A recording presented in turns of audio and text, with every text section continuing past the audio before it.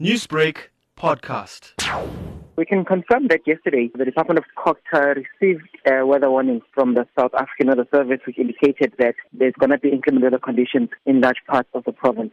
What then happened in the afternoon yesterday, in the area of Pietermaritzburg and the Greater Midlands, there was a hailstorm that left several households damaged. What transpired in this incident, we've got disaster management teams from the district that are responding to these incidents that have taken place. We can confirm that a number of houses had their roofs destroyed by the hailstones that were very large during the storm. We've also had incidences in the Mkonjov district whereby a number of suburbs were plunged into darkness as a result of the severe thunderstorms and then its impact on the electricity grid in the area. Within minutes, as you mentioned, there had been damage to property and vehicles. Has your team determined the extent of the damage? Currently, the management team are on the ground and they are assessing the extent of the damage. The South African Weather Service has predicted heavy rainfall for the north of KwaZulu-Natal today and going into the weekend, light rain. Considering the weather conditions that we have seen in Pietermaritzburg and surrounds in the last few days, what is Cogta's contingency plan for this weekend? What we can report is that the Cogta MEC in the province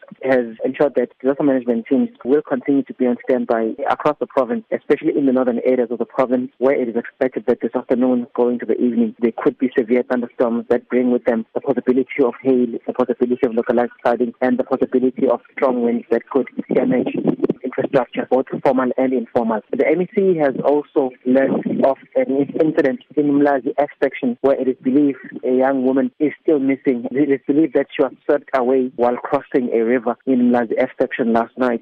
Disaster management teams were on the scene last night trying to locate and rescue her, but they had no luck. And it is believed that even this morning the teams are continuing with the work. Newsbreak, Lotus FM, powered by SABC News.